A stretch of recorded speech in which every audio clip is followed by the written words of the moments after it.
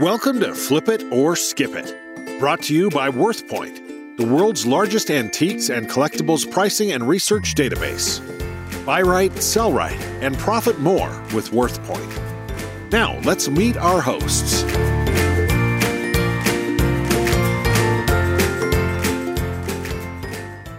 Hi, I'm Dana Crawford. And I'm Wayne Jordan. In today's episode number 34 of Flip It or Skip It, we're going to be talking about toolboxes. Toolboxes. I've had so many toolboxes over the years. I don't even know where most of them are anymore. Why? Well, in the 70s, 80s, 90s, I had a restoration shop. We specialized in acoustic pianos and antiques and furniture and that sort of thing. We did refinishing and restorations. And in the course of our business, I had not just retail customers, but I had corporate customers as well. I had a list of about 100 corporate customers, including Ethan Allen and Stickley and Kindle and, a lot of high-end furniture companies and designers. So we'd go out and do warranty calls, and I had to divide my tools into boxes that were job specific. I had tools for my piano customers and tuning and that sort of thing. And I had, if I was going out on an upholstery call to fix a ripped arm from delivery or, a scratch on a table or a dresser or something. Yeah, all these different toolboxes. And I'd put them in the back of my pickup truck and pull them out as I needed it. Well, then I got to the point where the pickup truck wasn't enough. So I went out and bought a Chevy van lined with shelves and drawers and such on the inside. I had my shop tools, and then I made duplicates for put in the truck for my road work. And then my older son, who had been working in the shop off and on since he was a teenager, went to work for me full time. So I got his truck and then duplicated all of my truck tools into his truck.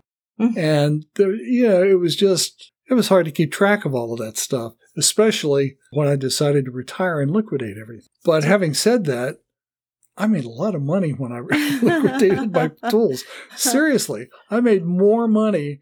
I sold these things, in most cases, for more money than I paid for them when they were brand new. Wow. And I got years of use out of them. So that was one of my better investments, buying a lot of tools. That's a good story. All those tools, did they have different types of boxes for each set?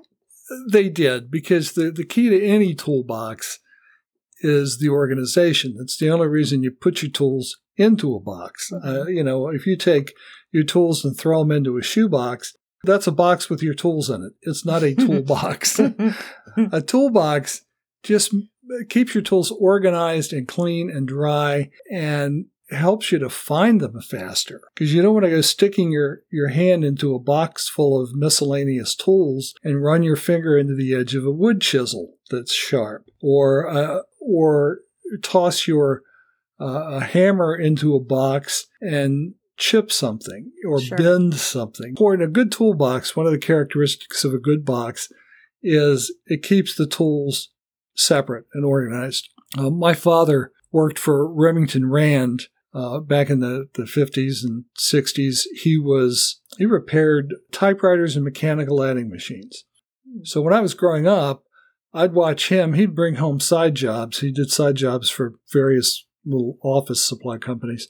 He'd bring home adding machines or a typewriter, and since he didn't have his own dedicated workspace, his workspace became our dining room table. I don't remember ever eating a meal off of our dining room table because it always had parts, and he had the coolest toolkit in the world.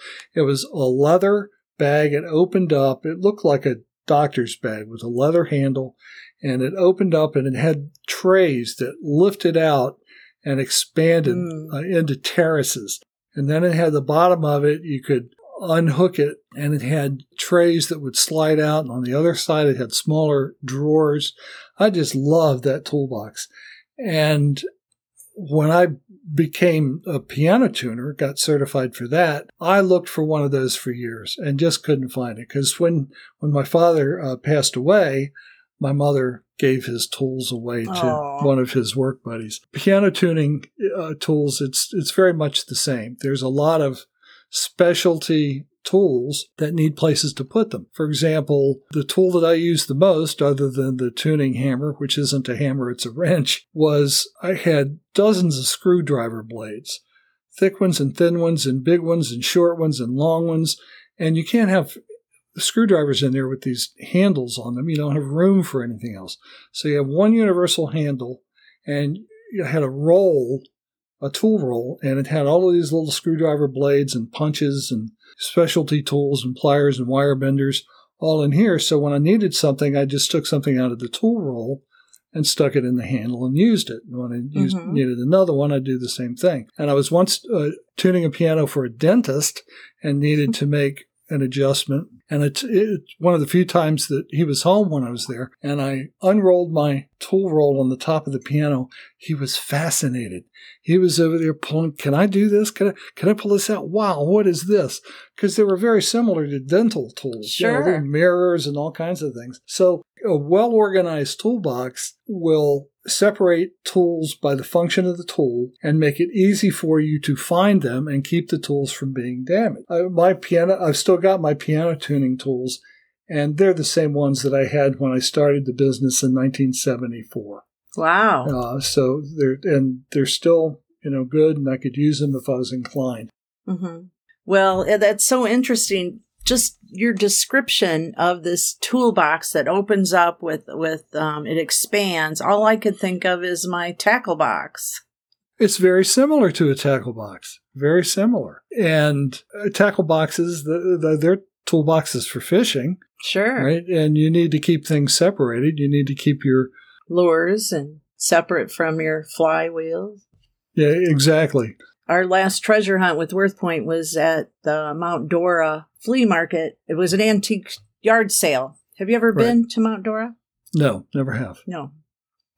Well, the interesting thing was in Mount Dora, I met this couple, and their name was Jack and Joan, the hill in Mount Dora, and they bought a toolbox. Mm-hmm.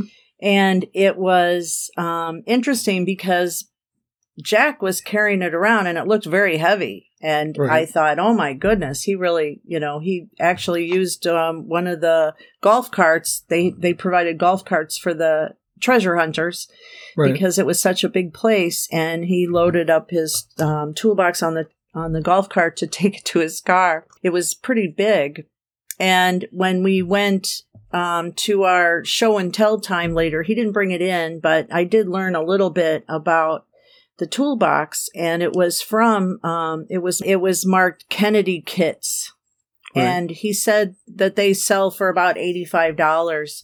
But he gained his knowledge from toolboxes because one time him and Joan were flea marketing, or they were going to garage sales, and they saw a toolbox by the side of the road that someone had left free. So they pulled up and took a look at it, and that was marked Dayton Electrics, and they're from the 1950s. Mm-hmm. And so he loaded that up in the car, and while they were loading it up, the gentleman came out of the house. He came out of the house, and he said, hey, you're interested in the toolbox? I have a workbench in my garage. If you're interested you can have. So they went in and looked at it, and they liked it, and they said how much, and he said, just take it. So they got a toolbox and a tool bench for free. Wow. Went home, and they sold the toolbox for $75. Right. And they sold the workbench for $200. Wow. Yeah, I'm not surprised at that. A good workbench, they sell for a lot of money. The last one that I bought was probably in the 90s, and I paid $1,000 for it back then. Wow. Well, and free is good, right? Yeah, free is good, yeah. As long as the things are usable. Sometimes free is very expensive, but in this instance, it sounds like free was good. It was very good. So I thought I'd share their tip with everybody because you never know when you're driving around the neighborhood and you see something sitting out, because the gentleman was obviously happy, to get rid of it. Sure. And that worked out well. So they're known as second-time sellers. Mm-hmm. And you can find them on eBay. Their eBay ID is AGQUEST. And you can take a look at their toolbox on eBay. I just had to give them a plug. They were such a delight. That's fine. It's one of the nice things about going to these treasure hunts is you meet so many interesting, engaging people. Yes. So that's a good thing. Now, let me ask a couple of questions about this. Did this have tools in it, or was it just a box? It was just the box. Okay. I was just wondering why it was so heavy. Well, it was big. Was it? It was pretty big. It was good 16 inches, my guess. What was it made of? It was a metal box, and Joan actually explained to me that when she gets these boxes, she cleans them with a damp cloth, and that it was important not to immerse in water. So what is your experience about immersing in water, or what are your thoughts about the cleaning of toolboxes? Well, you can't go wrong with a damp cloth. It's going to get out the most of the dirt and that sort of thing. I would, if it were me doing that and I didn't want to use water on it, I'd use a damp cloth and maybe a brush to, toothbrush or anything to get the dirt out of the corners and clean the hinges and that sort of thing. But a damp cloth is a perfectly good way to do it. For me personally, I don't have a problem with water. If mine got particularly grungy, or if I bought a used toolbox or something, I had no problem power washing it. But of course, the trick there is to dry it. It's got, you don't want to, you can't leave it wet. You need to dry it off. But everyone has their own approaches. I know people who regularly rub down their metal toolboxes with sewing machine oil or something like that. I don't do that. I just keep it clean. One thing I want to mention before anyone gets the wrong idea about power washing or putting a toolbox in water, we're talking about, in this instance, metal toolboxes. Try that with a wooden toolbox and you're really going to mess it up, because a lot of these old glues that you'd find on an antique box are sketchy. They get old, they get brittle, things will start falling apart. Of course, wood absorbs moisture, and drawers will swell, and hinges will stick, and lids won't close. So you don't want to use water on an old toolbox. That's where the damp cloth and a brush becomes imperative. You don't want to use too much water on a wooden box. Okay, Dana, it's time to take a break. So let's chisel out a little time for WorthPoint right here.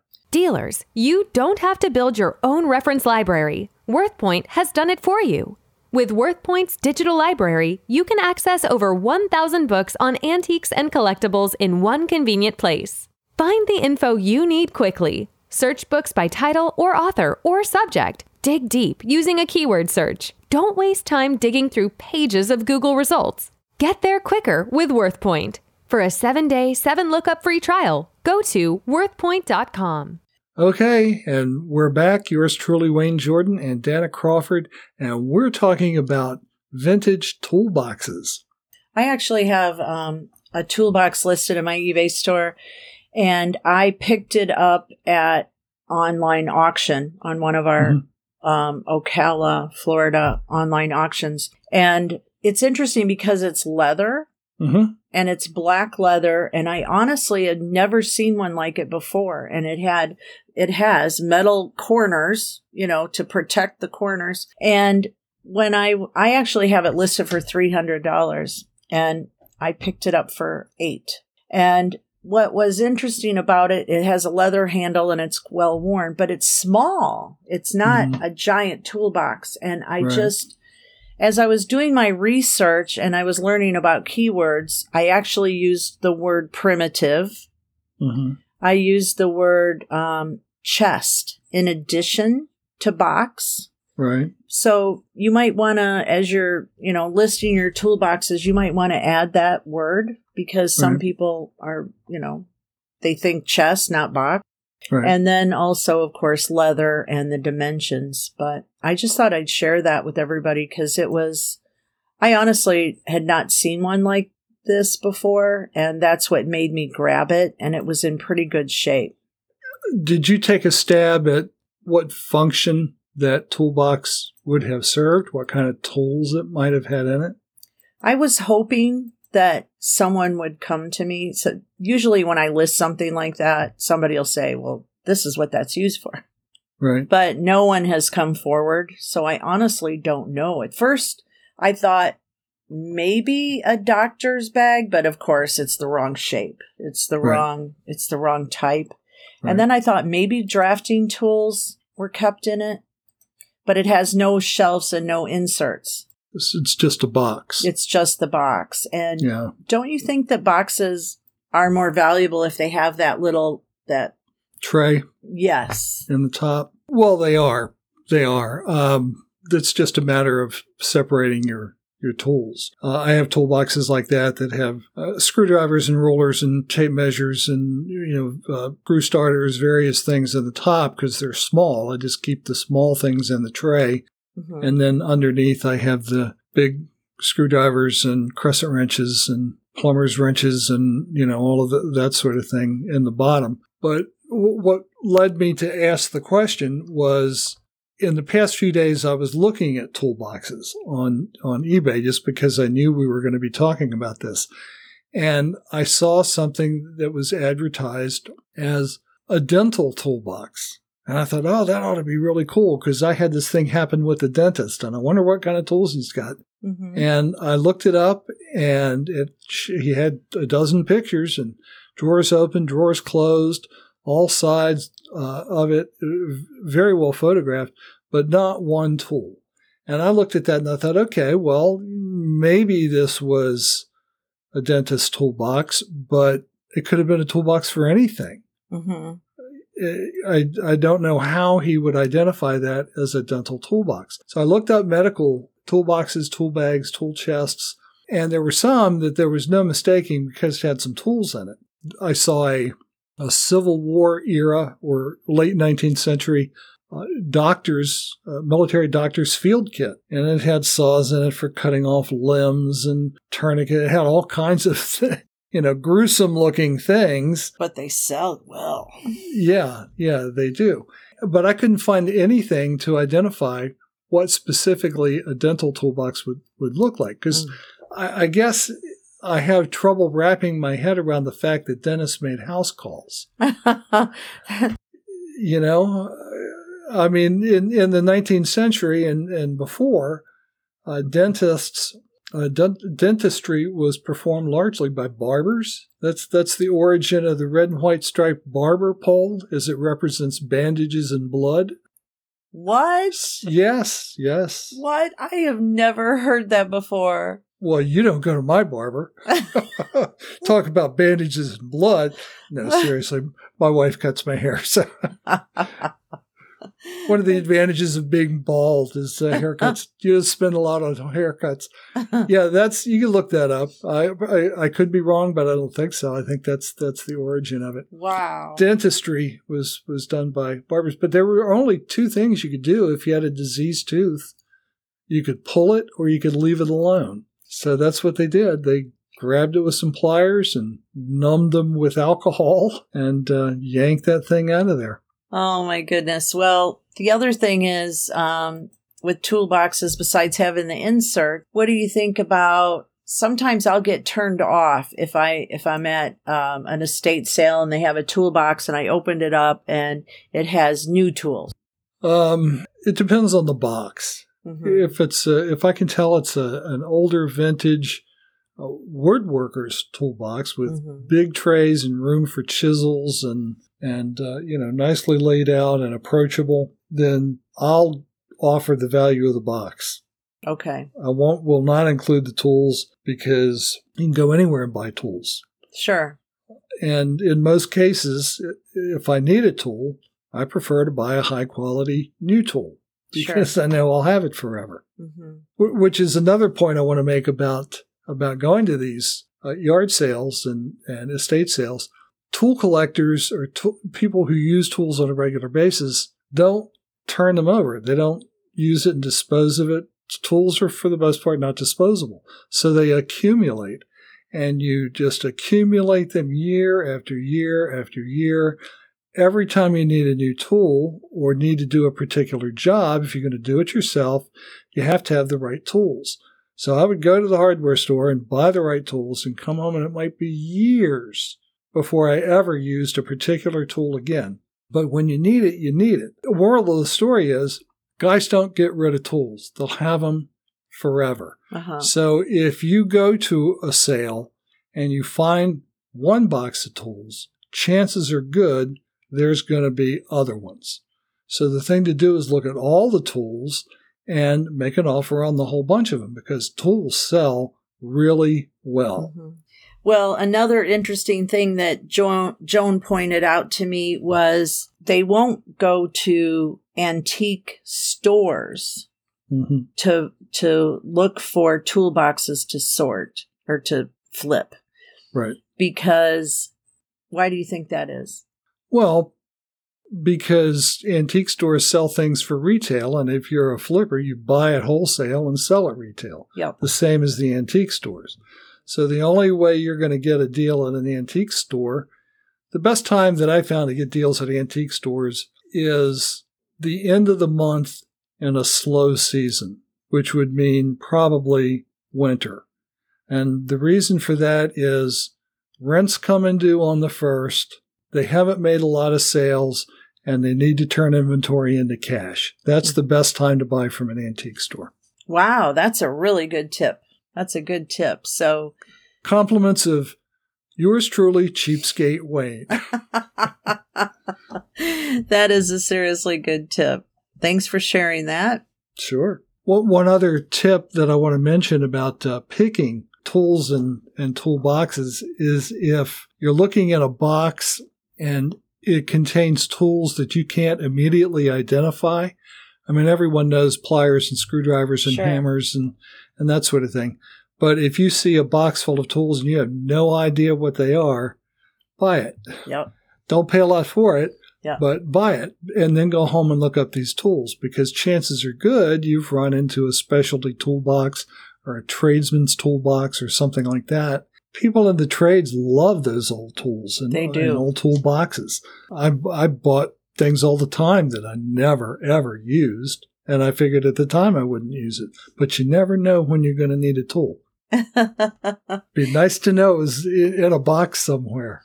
It's funny that you say that, because I obviously don't know tools. I don't know tools at all. But I know how to pick, as you say. Right. And I can remember the first time I spotted a drafting tool. It was in a leather envelope that I would call like a leather box, but it opened up, right, and it was velvet or something on the back. And then you open it up, and that was my first introduction to tools, because I grabbed that because I just had a feeling, and it turned out to be very profitable. Oh, good. So drafting tools are definitely overlooked. Yeah, and any kind of collection of tools in a box should be looked at.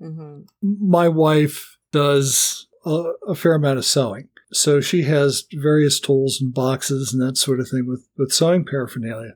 But you'll find boxes of sewing things all the time. Yep. And most sewing tools, if you look through those things, I've made some really good finds. Things like old antique pin cushions. Right. And things like that are in the box, and where I've bought the whole thing just for the pin cushion. Right, of course. Okay, Dana, that's it. Brings episode 34 to a close. I'd like to thank our listeners for tuning in. And if you want more information about the podcast or what's going on with the WorthPoint treasure hunts, look us up on worthpoint.com or the podcast at flipitOrskipit.com. And stay tuned in. We enjoy having you. Thanks. You've been listening to Flip It or Skip It, brought to you by WorthPoint.com, the world's largest antiques and collectibles pricing and research database. Buy right, sell right, and profit more with WorthPoint.